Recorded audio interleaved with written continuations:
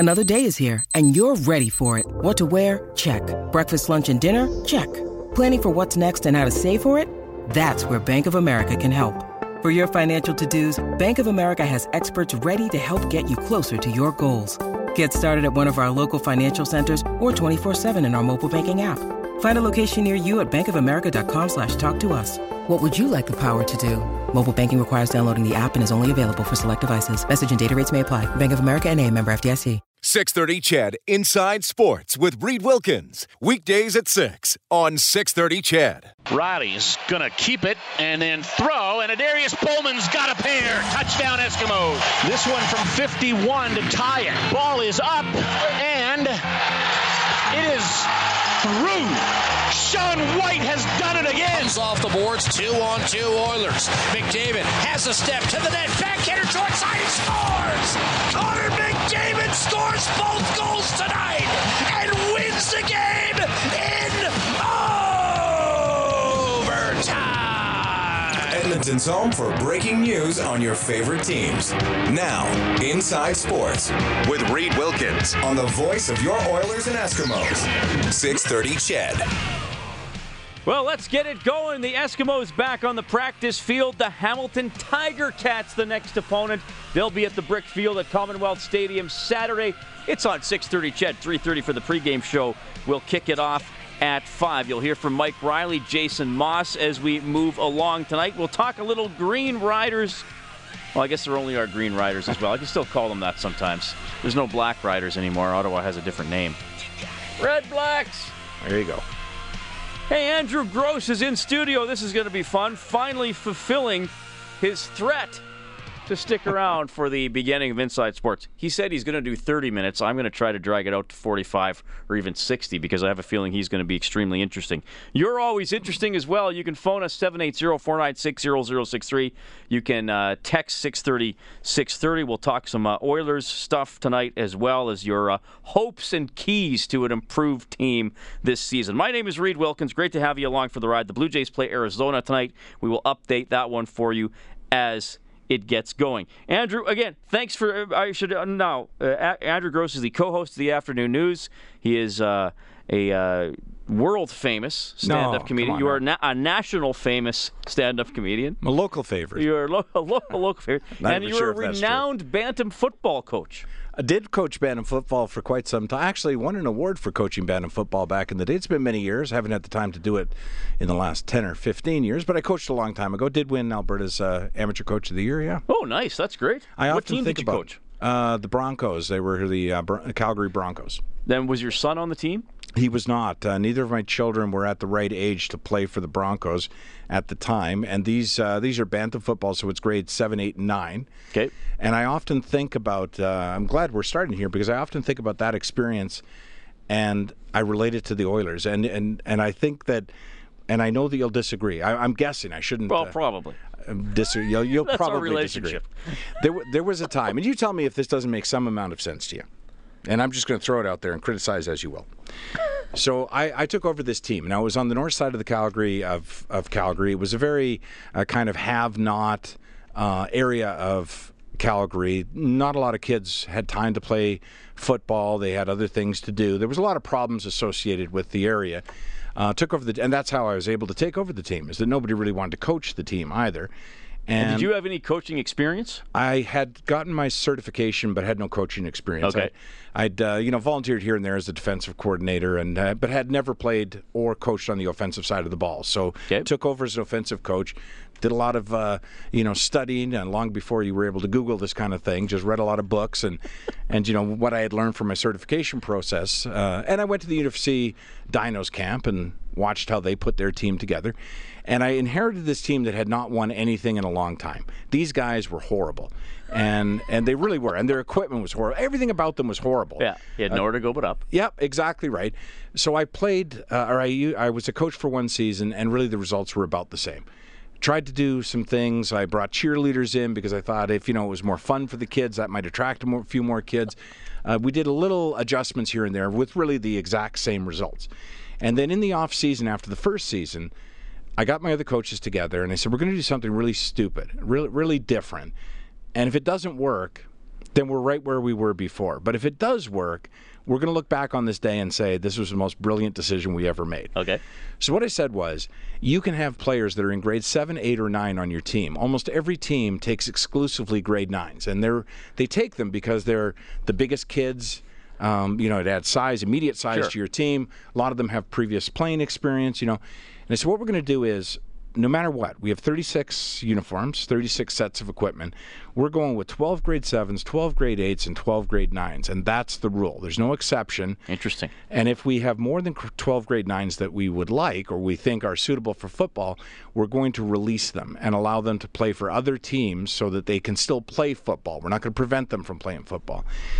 And in that first season, we won as many games as we'd ever won before. We lost a lot. We lost by a lot more. And a lot of parents were really upset with me that we had done this. Mm-hmm. The following year, my third season as head coach, we were unbeatable. We won almost every game. We went to a city championship and lost. The following season, we won all our games and the city championship. So the kids that started in grade 7 became a powerhouse team. Exactly. Every year, 2/3 of our team returned. Every year, 2/3 of our team knew what they were doing, and we were only bringing in the grade 7s at that point and teaching them football. And subsequent years, we brought in grade 6s. Didn't charge them to be part of the team. They were on our practice roster only, but they got to hang out. So you built a program. I built a program that took some years to do, but we got there, and we never flinched. We never said, this isn't working, or parents are upset with us, and I realize that's a big leap to the NHL. But there's something about having experience around you, and there's something about having players who've won things that has a real positive effect on the players who haven't. And you get this whole environment, a winning sort of attitude amongst all the players, and those little adjustments that a player can make on the field with the player next to him who doesn't know as much, or in practice, and point the ball up, not down when you're doing this, or just you're a little guy, get a little lower on him, like these kind of little adjustments that as a coach you can't always be on top of, made a massive difference. Well, I think that's interesting, Andrew, and I have a few comments and questions out of that. First of all, you created an environment. I mean, you mentioned the kids talking amongst each other, and as a coach, especially a youth coach, that's often and other coaches have told me this, that's often the most pride they feel when they see a kid taking another kid aside and actually giving them advice, not yelling at them, saying, hey man, I used to struggle with that, and then I learned this. So you created an environment where those 12 oldest kids knew they had to be the leaders. That's right. They really had no choice. Clearly, if they wanted to continue being successful, they couldn't slough it off. They had to be the hardest workers. They had to lead by example. And they stepped up and took that role. And they had to tell the grade 7s, hey, the grade 9 class that graduated won last year. I want that in my last year. So we got to all pull in the same direction, and then you have to do that when you get there. Here's my devil's advocate question to you. Was what you did fair to the 13th best grade 9 who tried out for your team? Yes. Not fair in terms, as I say, we would release them so we could go to another team, and I'm not aware of anybody who wasn't able to get picked up by another team because they're always looking for good grade 9s. It was tough, but you know what? I think it was good for developing a competitiveness among those grade 9s. It wasn't a matter of just because I am grade 9 I showed up and going to make the team. There was a competitiveness among the coaches and a cooperation as well, where we had to, a lot of players at that level play both ways. You might be on special teams as well as being on the offense or defense, or you might be on both the offense and the defense. So coaches started cooperating with each other, saying, well, you're right, this guy's really fast, but this guy's really good at blocking, or this guy's really good at whatever. So, they would cooperate, and we felt like we were a machine, like we were all striving together as a team, not just the players, but the coaches as well, with a single goal in mind, and that goal was to win the championship, which, as I say, we did.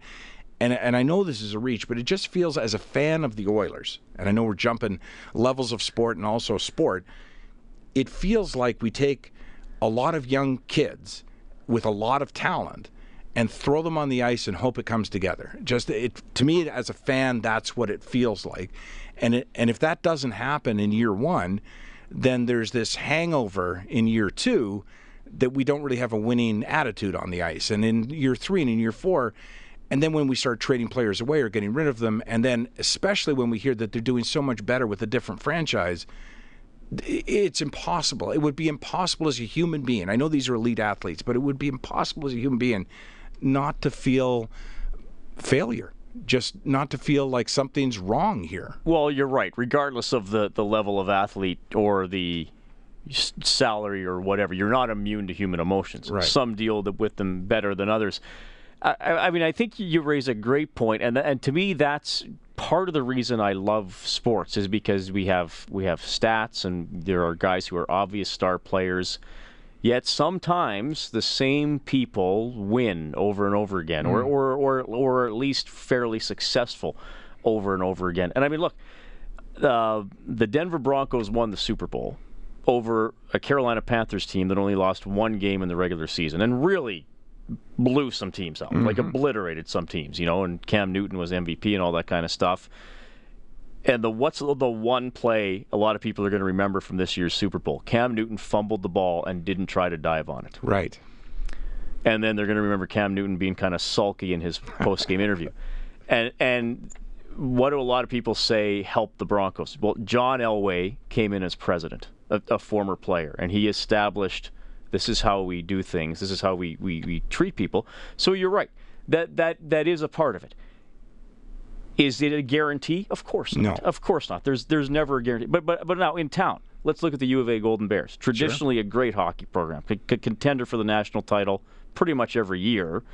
Now, have they had excellent coaching? Yes. Have they had excellent recruiting? Yes. Is the U of A a larger school, so you can attract more guys who want their education? Sure. But a lot of those players say, well, I didn't want to be the one guy that was on the crappy Golden Bears team. Or I didn't want to be on the 5-year cycle where I was a guy that didn't win at least one national title. Right, because pretty much for the last 20 years, every guy who's played 5 years has won at least one.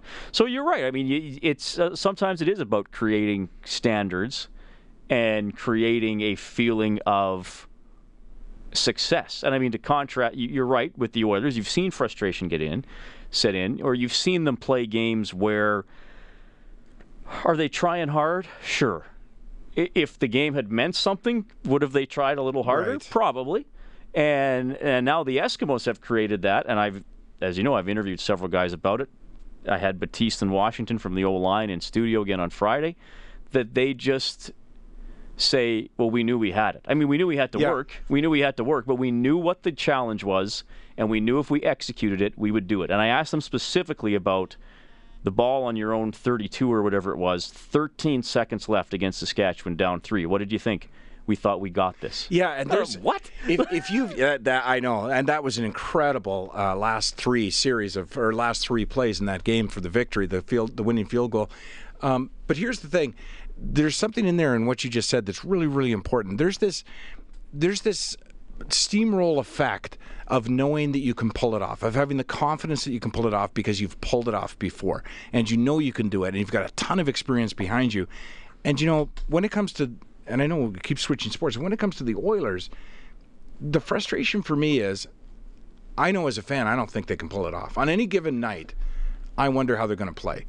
And I don't want that anymore. Right. Like, I want to get my pizza ordered and get my TV on, and I want to think that we have a chance of winning every single game. Right. And maybe that's unrealistic, but I don't expect us to win every single game. I want to believe there's a chance we can win every single game. And I mean, the team has been, and I mean, they were a little better last year. Yeah. But certainly the 2 previous years, there was a lot of, it's 3-0, 15 minutes in, and it ends 4-1. It's but it was never really even that close. Yeah, the pizza hasn't even arrived yet. Right. And so this is over. You want to think, okay, worst case scenario, maybe we lose 3-1 with an empty netter. Or hey, if the other goalie stands on his head, just wanted to be competitive. But you want it to be... be competitive game to game, be competitive throughout the season.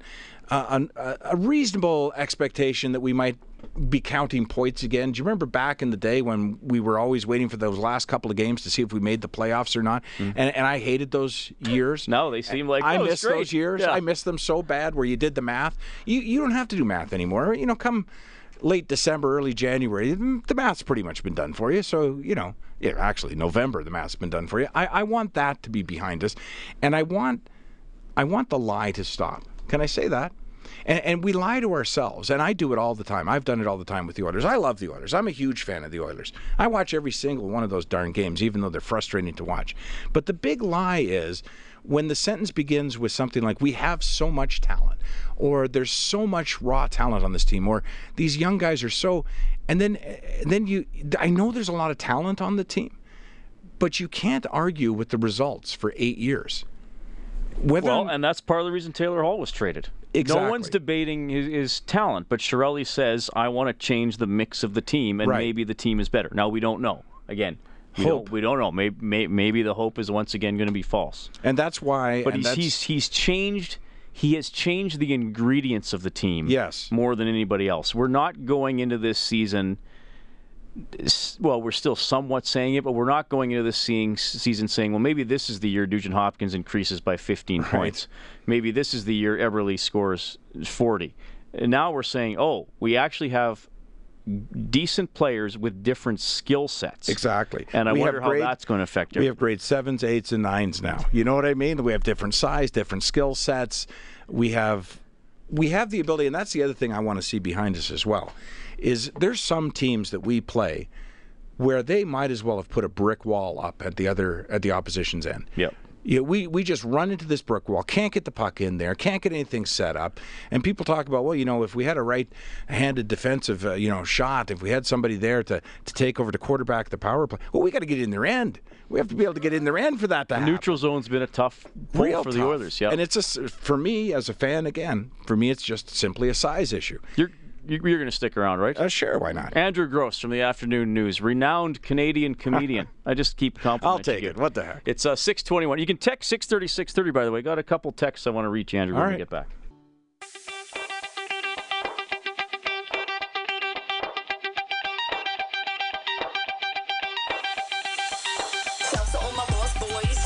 This is JC Sheriff from your Edmonton Eskimos, and you're listening to Inside Sports with Reed Wilkins on 630 CHED.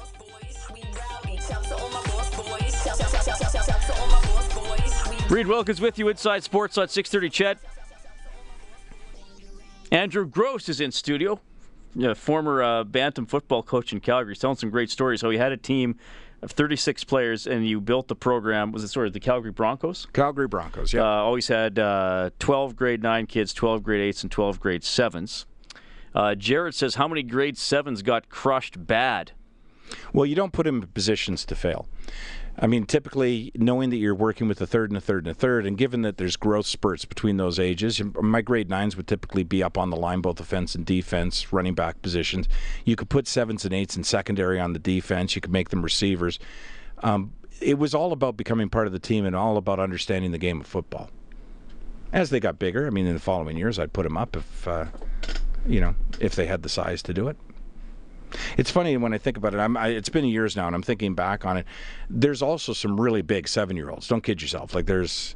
You're always looking for that big grade 7 or that really big grade 8 or that really fast grade 7. There's lots of ways to use kids.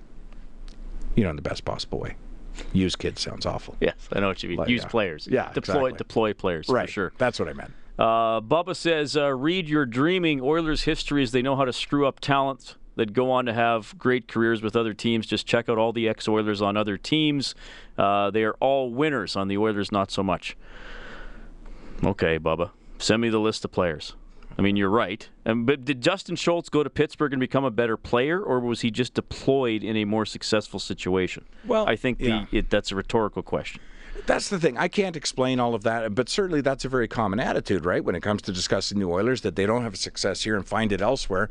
But, that's a generalization, which isn't true. It's very much a generalization. And if you were to take any one player on the Oilers and plant them on a really competitive Stanley Cup-bound team, I would guarantee that they would at least appear better. Bubba, I know you listen to the show all the time, but, you send that text in. Same text all the Sam Gagner was in the minors after leaving the Oilers. So, Ben Scrivens was in the minors and got to play a few games. So don't write in and say every Oilers, every player's left the Oilers has been great somewhere else. Where's Scrivens now? He got picked up by Montreal, right? Yes. Is that where he still is? In their farm league, though?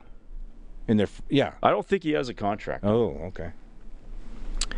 Jamie says, I agree with you, Andrew. You need hierarchy on a team. For so long, there hasn't been any meaningful leadership on the Oilers. What a shame for all the young talent that has come to Edmonton in the last decade. And I think that's true. There wasn't a lot of support. Yeah. I mean, basically, when Taylor Hall was drafted, I'm going to simplify it here because there's a lot at play, but there was certainly an element of run, Taylor, like a boy in the field. It's all yours now, boy. Go. It can't go wrong. We finished last. That'll never happen again. Right. And let's not forget how many head coaches we had over the years as well. That's really tough. Right, and that's what the Leafs have done, I think, are doing well. They hired Babcock right out of the gate. It's like we hit rock bottom. Well, granted, they were still last, but you know what I mean. And now the Oilers have committed to McClellan. And here's the thing: I don't know if what Chiarelli is doing is going to work. How can we actually know? I would say Chiarelli is taking a different approach. Yeah, I'm willing to wait. Do you want to stick around for a short more segment? Sure, you will. Sure.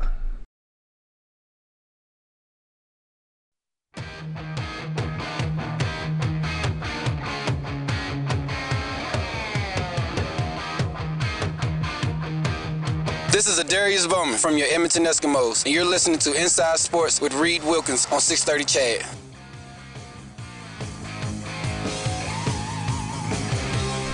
CHAD. Darius Bowman and the 2-1 Edmonton Eskimos ready to host Hamilton on Saturday night. I guess a late afternoon start at the Brickfield at Commonwealth. Bowman lighting it up so far this season. We got a text here to 6:30. 4.5 hours of work, Andrew, in one day. When was the last time you did that? I'd laugh, but I still have 3 more hours left in my 14-hour shift. See, he's probably working. Sure. Like 4 on, and then he gets like 9 days off. Yeah.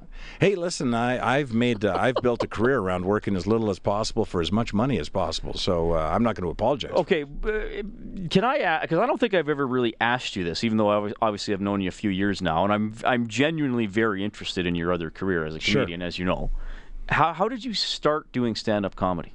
Well, real quick, I was running a trucking company down in Calgary, and I had a girlfriend who was a performer of sorts. That sounds awful. She sort of ran one of those specialty companies. A performer of sorts. Well, you take that any way you want. She knew a lot of people. Did her job involve the slow removal of clothing? And music. And music. She had a lot of friends who were like aspiring writers, dancers, actors. Like that was her community of friends. Okay. And mine, not so much. But so I got to know her friends. And one day somebody came by, one of her friends came by and asked me if I would sponsor the program at this amateur show he was having. And there was going to be singers and dancers, and a comedian was showing up, a professional comedian was coming. And I really did the trucking company no good to sponsor this thing, because basically it's everyone who's on the show's parents are going to show up to this. That's who's going to be there. But I had to do a friend's friend a favor. I sponsored it. It was like $100 or something. When I went, I got 2 free tickets to it. When I went, the comedian didn't show up. Oh. And I got talking to him backstage. And he was freaking about it because it was on the program that there'd be a comedian, a nameless comedian. So he just said, hey, you know that story you told in the office? Like, why don't you get on? Would you like? And sure. And I got on stage and told this story and bombed horribly. Couldn't even tell you which the story is now. Just bombed horribly. Because it's different making a crowd laugh than your coworkers. Way laugh. different. And the structure of stand-up comedy, much different than a cocktail party conversation. All I remember about the bit is it had something to do with a rump roast. That's all I remember about it. Oh, that alone is fun. Yeah, it was really horrible. But I just have a personality defect where I can't leave something done poorly. So I thought about what I had done wrong, and I watched a bunch of A&Es, Evening at the Improv, and that kind of thing, and I figured out that there was a structured stand-up comedy, and I took that same story and I put it into a structure that made more sense, and I went back the following Saturday when he had his next show, and he literally didn't want me on stage. Like and the other performers didn't want me. I was the weakest link on this show. I actually paid to sponsor something else just to get on the show. I don't even know what it was. And that night had a marginally better set. But it's like Pokemon. At that point, I'm hooked, and I just started going to amateur nights, and eventually my hobby got in the way of my career, so I quit work and took to the road. That's awesome. That's how old were you? I was in my 30s. I was like almost 31. Oh, really? I didn't realize you started kind of later than I was a general manager. I was in senior management at a trucking company. I was doing well with my career. Well, good for you for chasing a dream. I encourage others to do the same. Just whatever makes you happy, go after that. Yeah. And then find ways to get out of it and still get paid. That's my advice. There is life according to Andrew Gross. All right, so you're a huge Edmonton sports fan, and certainly on this, on this station, we broadcast the Oilers and the Eskimos, so you follow both teams very closely. Mm-hmm. What has been? You talked a lot about your experience as an Oilers fan. What has been your experience as an Eskimos fan? And I've used this stat a couple of times in their last 13 games that counted. So 11 regular season games and 2 playoff games. Mm-hmm. They are 12-1, outstanding. Yep. The one loss was in overtime. 8 of those 13 wins have been by 7 points or less. Yep, that's right. And none of them should have been. That's not really a statistic that anybody keeps track of, but none of them should have been, from my perspective, as close as they were. It's frustrating, but the thing with CFL football, where it really differs from other major leagues, in my opinion, is that it's like a box of chocolates. From year, you don't know what you're going to get. They don't build a team that stays together. If you excel in the CFL, you get your opportunity to go try out in the NFL. People retire, people get traded, people can't afford to play here could be anymore. Football in general has a lot of turnover. Exactly. NFL too. But yeah. So, every year you hope to start with a core, and you hope it'll be at least as good as it was this previous season. And coming into this one as Grey Cup champions, but knowing that our coaching staff all left and went to Saskatchewan, not all, but most. Well, did they? I hadn't heard that. Yeah, it's a big story. I'll Google it for you and print it out. But there was other components of the team that were intact, Mike Riley being the most important, Darius Bowman, who we just heard on that little stinger there. There were some really key components, some holes on defense, but it's the CFL. So that team will evolve and change, as all teams in the CFL will evolve and change as the season progresses. We're going to pick up some people who didn't make the NFL. We're going to, there'll be a trade or two, or we'll find a guy. But basically, this team is not as frustrating. They're nerve-wracking would be a better description. That's a good way to put it, yes. Yeah. They don't frustrate me because I'm fairly confident they're going to win. And you mentioned earlier, 13 seconds left in the last game. I was still confident too. Like you mentioned, you asked, interviewed, did you think you were going to win? Yeah. If you'd have interviewed me, I'd have said I think we're going to win too. Well, that's an interesting mindset for where you are as a fan. That's true. Because look, the ultimate thing a fan wants is victory. If not, they want hope. And the Eskimos were in quite a hopeless situation. But even I was thinking they got enough time to get 2 15-yard passes down the sidelines. Right? Yeah. And they did. That's right. I know. That's funny, eh? So usually you'd be like, okay, done. Like, they're going to throw a Hail Mary and it'll get knocked down. Yeah, because that's a great point. Because typically when the team is not like this particular team or doesn't have the ability that this team has shown to pull it out of the fire at the last second almost every night, you start doing the math in your head. You go, okay, so hang on. We get a touchdown, we get the 2-point conversion, we do an onside kick, we get it back, we get a field goal, and you're like, oh, it's unlikely, but it might. With these guys, I'm more like, okay, how are you getting this done tonight, boys? Like, what's it going to be, right? And really, 2 passes and a field goal. And then the only worry I had, and I'm sure I'm not alone, was when Chris Jones decided to gamble and go for the first down, and we had to hold them. Mm-hmm. The overtime play. Yeah, and I thought, first of all, I can't believe he's going for it. And I didn't have confidence in our defense to stop them. I at that point, I thought, oh, here we go. He's going to get the first down. Yeah, that worried me. I mean, I knew he'd go for it because I think if it's a yard or less, you have to go for it. You should be able to sneak it. Now, Saskatchewan's had trouble with the short yardage this year, but then you're right. Then they're inside the 25 and a touchdown wins it, right? But there's that same philosophy again, if you think about it, so we're going to wait until the last play of the game to win this game, and we're going to wait until the last of their offensive possessions to actually stop them. Right, yeah. I mean, we do it. That's what the Eskimos have done. Right, so I have confidence they'll keep doing it, but it's like, man, could you just blow some team away? Would that be possible? You're right. That is a crazy thing because I went back and looked at this streak because they won last year. They won their last 8 regular season games and the 2 playoff games, and then they have the 3 this year where they lost by 8, won by 3, and won by 4. I looked at that whole streak. Their most lopsided win was an 18-point win over Montreal. And they were trailing going into the fourth quarter. Even that game where it looked like a comfortable victory. Yeah. Oh, they were behind going into the final stands of the game. I mean, really, they're quote-unquote easiest game of that bunch, oddly enough, was the West Final against Calgary. Because middle of the second quarter, they just took it over, and Calgary got a couple touchdowns near the end to make it seem. Well, I remember suggesting on the afternoon news one afternoon that since a lot of the players are American and they struggle sometimes to know the Canadian rules. You see that early in the season.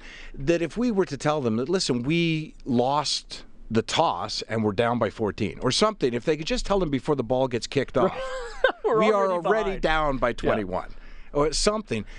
But I'll tell you what, Mike Riley, man, that guy doesn't fool. Well, you know my line about Riley, right? No. Because when I interviewed him last year and I asked him about just dealing with adversity and how he's able to have a bad throw or throw an interception and come back like nothing happened, I said, where does that come from? And he almost didn't know how to answer the question. It was just... Really? And I always say it was like I asked him, what was it like to be a Jamaican woman in the 1800s? It just doesn't compute. It doesn't compute to him that a mistake would affect him negatively. And he just accepts that they happen, and then he goes out and plays good. And do you remember, it's hard now, and it's only a few years ago, where there was a lot of quarterback controversy as to whether or not Mike Riley should be the starter or not. That was one of the worst things that ever happened to the Eskimos, is having that doubt linger for as long as it did. Because all teams start with a leader and trickle down to everybody. And to suggest that the management of the team or the coaching staff of the team don't have enough confidence in a single individual to be that designated leader, that also trickles down to the rest of the team. My guess would be that Mike Riley goes to talk to you on the bench this season or last season, you listen. It doesn't matter what position you play or which side of the ball you're on. Mike Riley walks up, you're going to listen like you would to a head coach. Well, and that's the interesting thing about leadership, and is one of the, if you want to call it an intangible or the vibe or the culture of a team.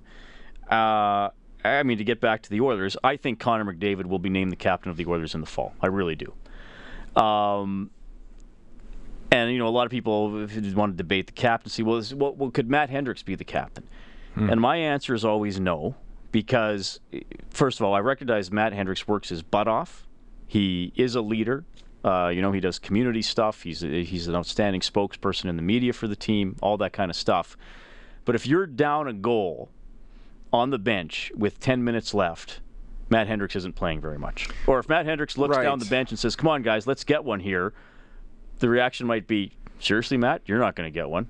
Whereas Connor McDavid says, okay, guys, we need one. He's playing half of the remaining 10 minutes and probably busting his butt. With all his heart. So, maybe Hendricks' captain would be actually really unfair to Hendricks, because assuming that at some point the kid's got to be captain. At some point, Connor McDavid's going to be your captain. What you're actually saying is we need you to just bookmark this square until the kid's ready.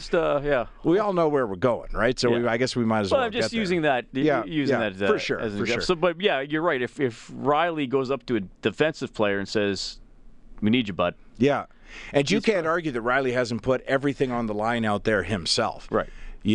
And I've seen that too, and it still sends shivers down my spine when I think about these kind of scenarios, and it's why I love football so much. Football far more than hockey. I do watch both sports and enjoy them, but I love football because I love those moments in football that I know still take place at all levels of football, where the offense, for example, loses the ball, and the coach will turn to whoever the leader is on the defense and say, words to the effect, go get me that ball back.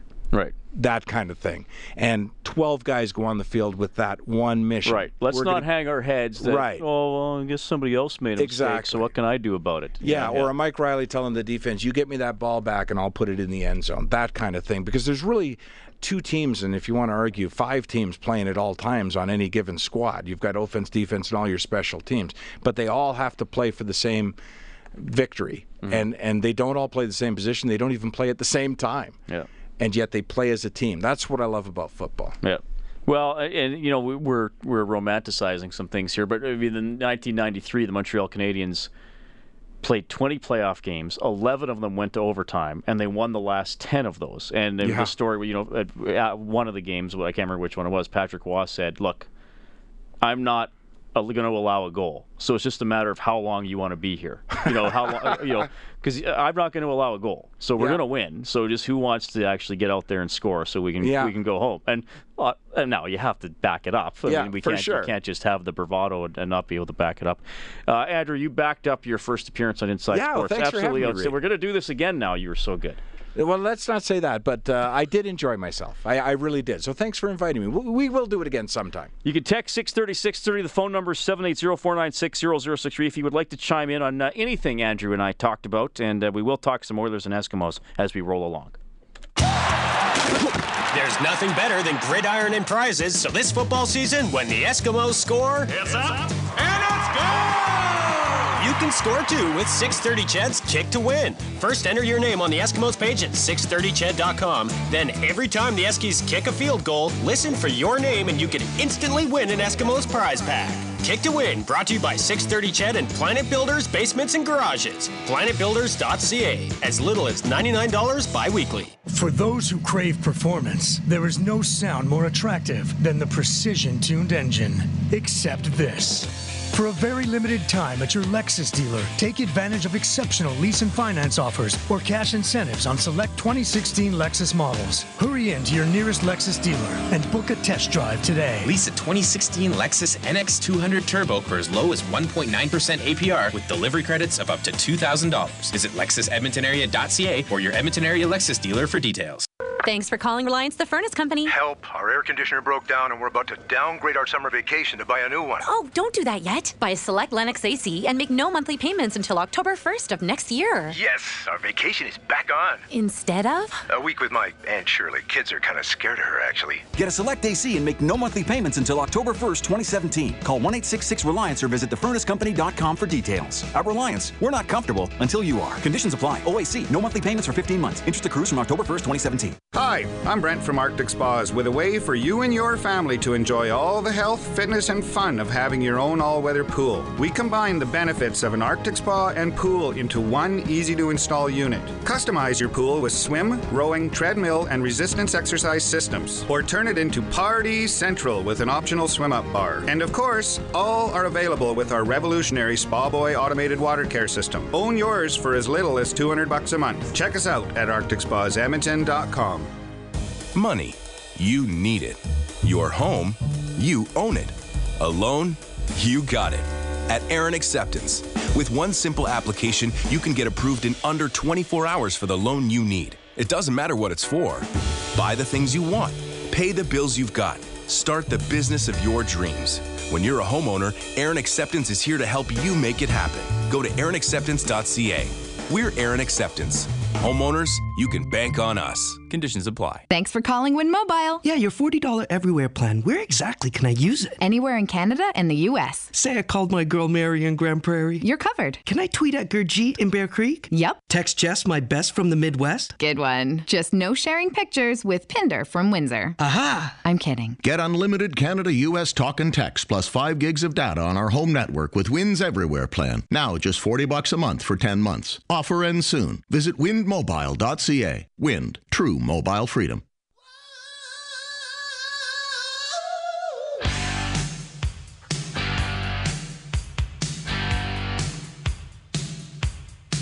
Hey, this is Jordan Eberle from your Edmonton Oilers. You're listening to Inside Sports with Reed Wilkins on Oilers Radio 630 Ched.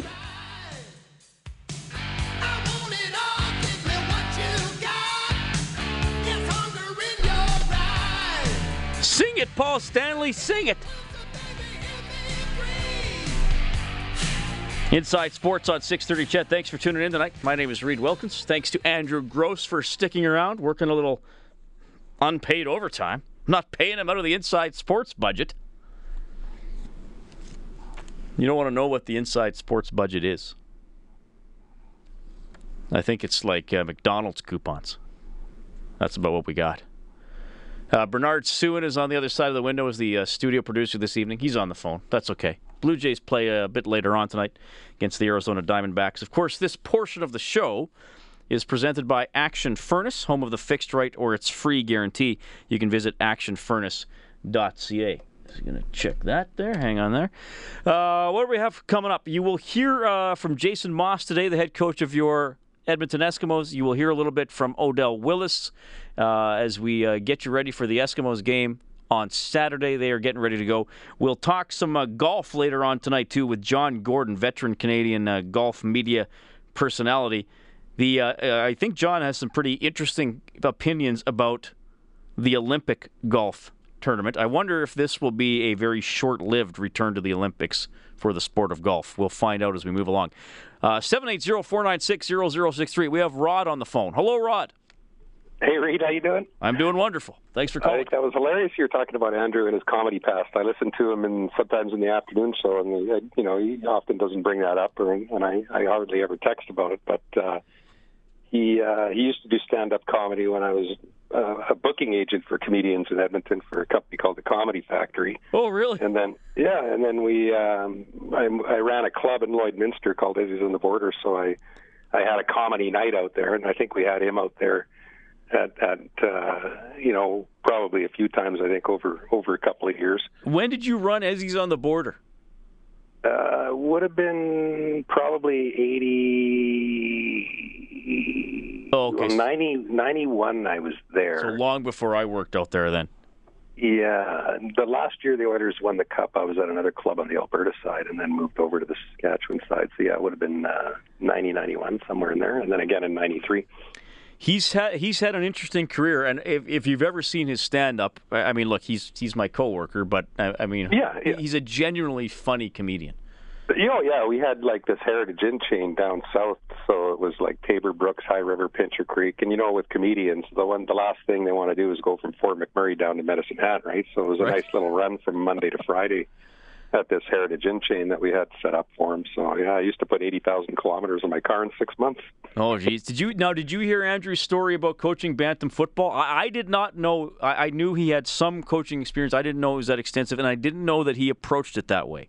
12 guys of each. I had no idea. Yeah, 12 guys of each age group, and it worked.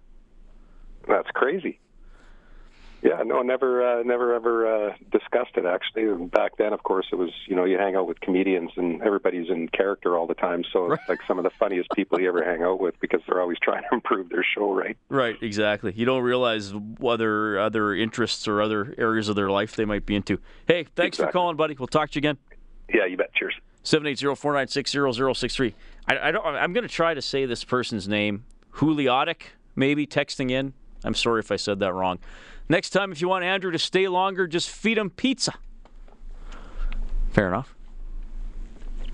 Aaron in the 403 says, I knew Andrew was funny, but the bit about him dating a stripper, that was rich. Where does he come up with this stuff? Now, Bernard, he didn't say he dated a stripper. He said he dated a performer. Yeah, it could be anything. He said he dated a performer. That's all. That's really all he said. Well, it could be anything, so... It could be anything. Well, I may have said that it involved her taking her clothes off, and I think he said yes. But she could have been, I don't know. Lots of things she could have been. Yep. Thanks, Bernard. This texter says, Andrew's discussion about bantam football was the most passionate I have ever heard him speak about anything. He should definitely be back. He'll be back. I'm not going to give him a choice.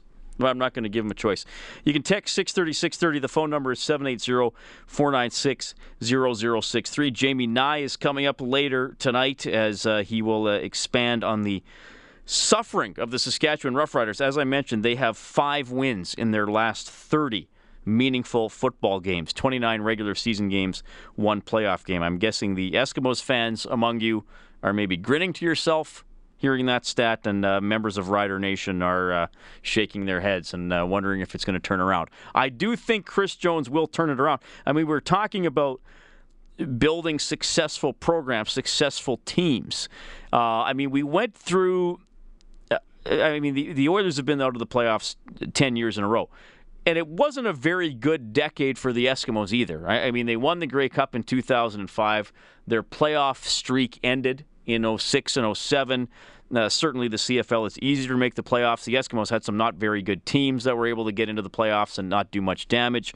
I do think the 2011 Eskimos team was probably the second best team in the CFL, and they lost to BC in the West Final. So It is interesting. How do you build a program? How do you build a feeling of success? How do you build that feeling where, we are good, we have confidence, we can go out on the field or the ice and we can stand in there with anybody? The Oilers don't have that feeling. The Eskimos do have that feeling. Now, you need the talent to back it up. It's not just about, let's be positive, guys. Let's be positive. We're all Smurfs. Let's be happy. We'll win. No, it's a little more complicated than that. But the Eskimos have captured something that has helped them. They have talent. They got 2 outstanding receivers. They got a good quarterback. But they've also captured something that is, within their being right now that has them believing every game is there for the taking. I think what has set into the Oilers is, here we go again. Mid-December, not really in it. Interest fades. You see that you're overmatched, and it's here we go again. So that's what Chiarelli and McLellan have to get rid of. That's what now. Chiarelli's put his neck out there. The Hall trade, huge risk. Huge risk. There's no doubt about it.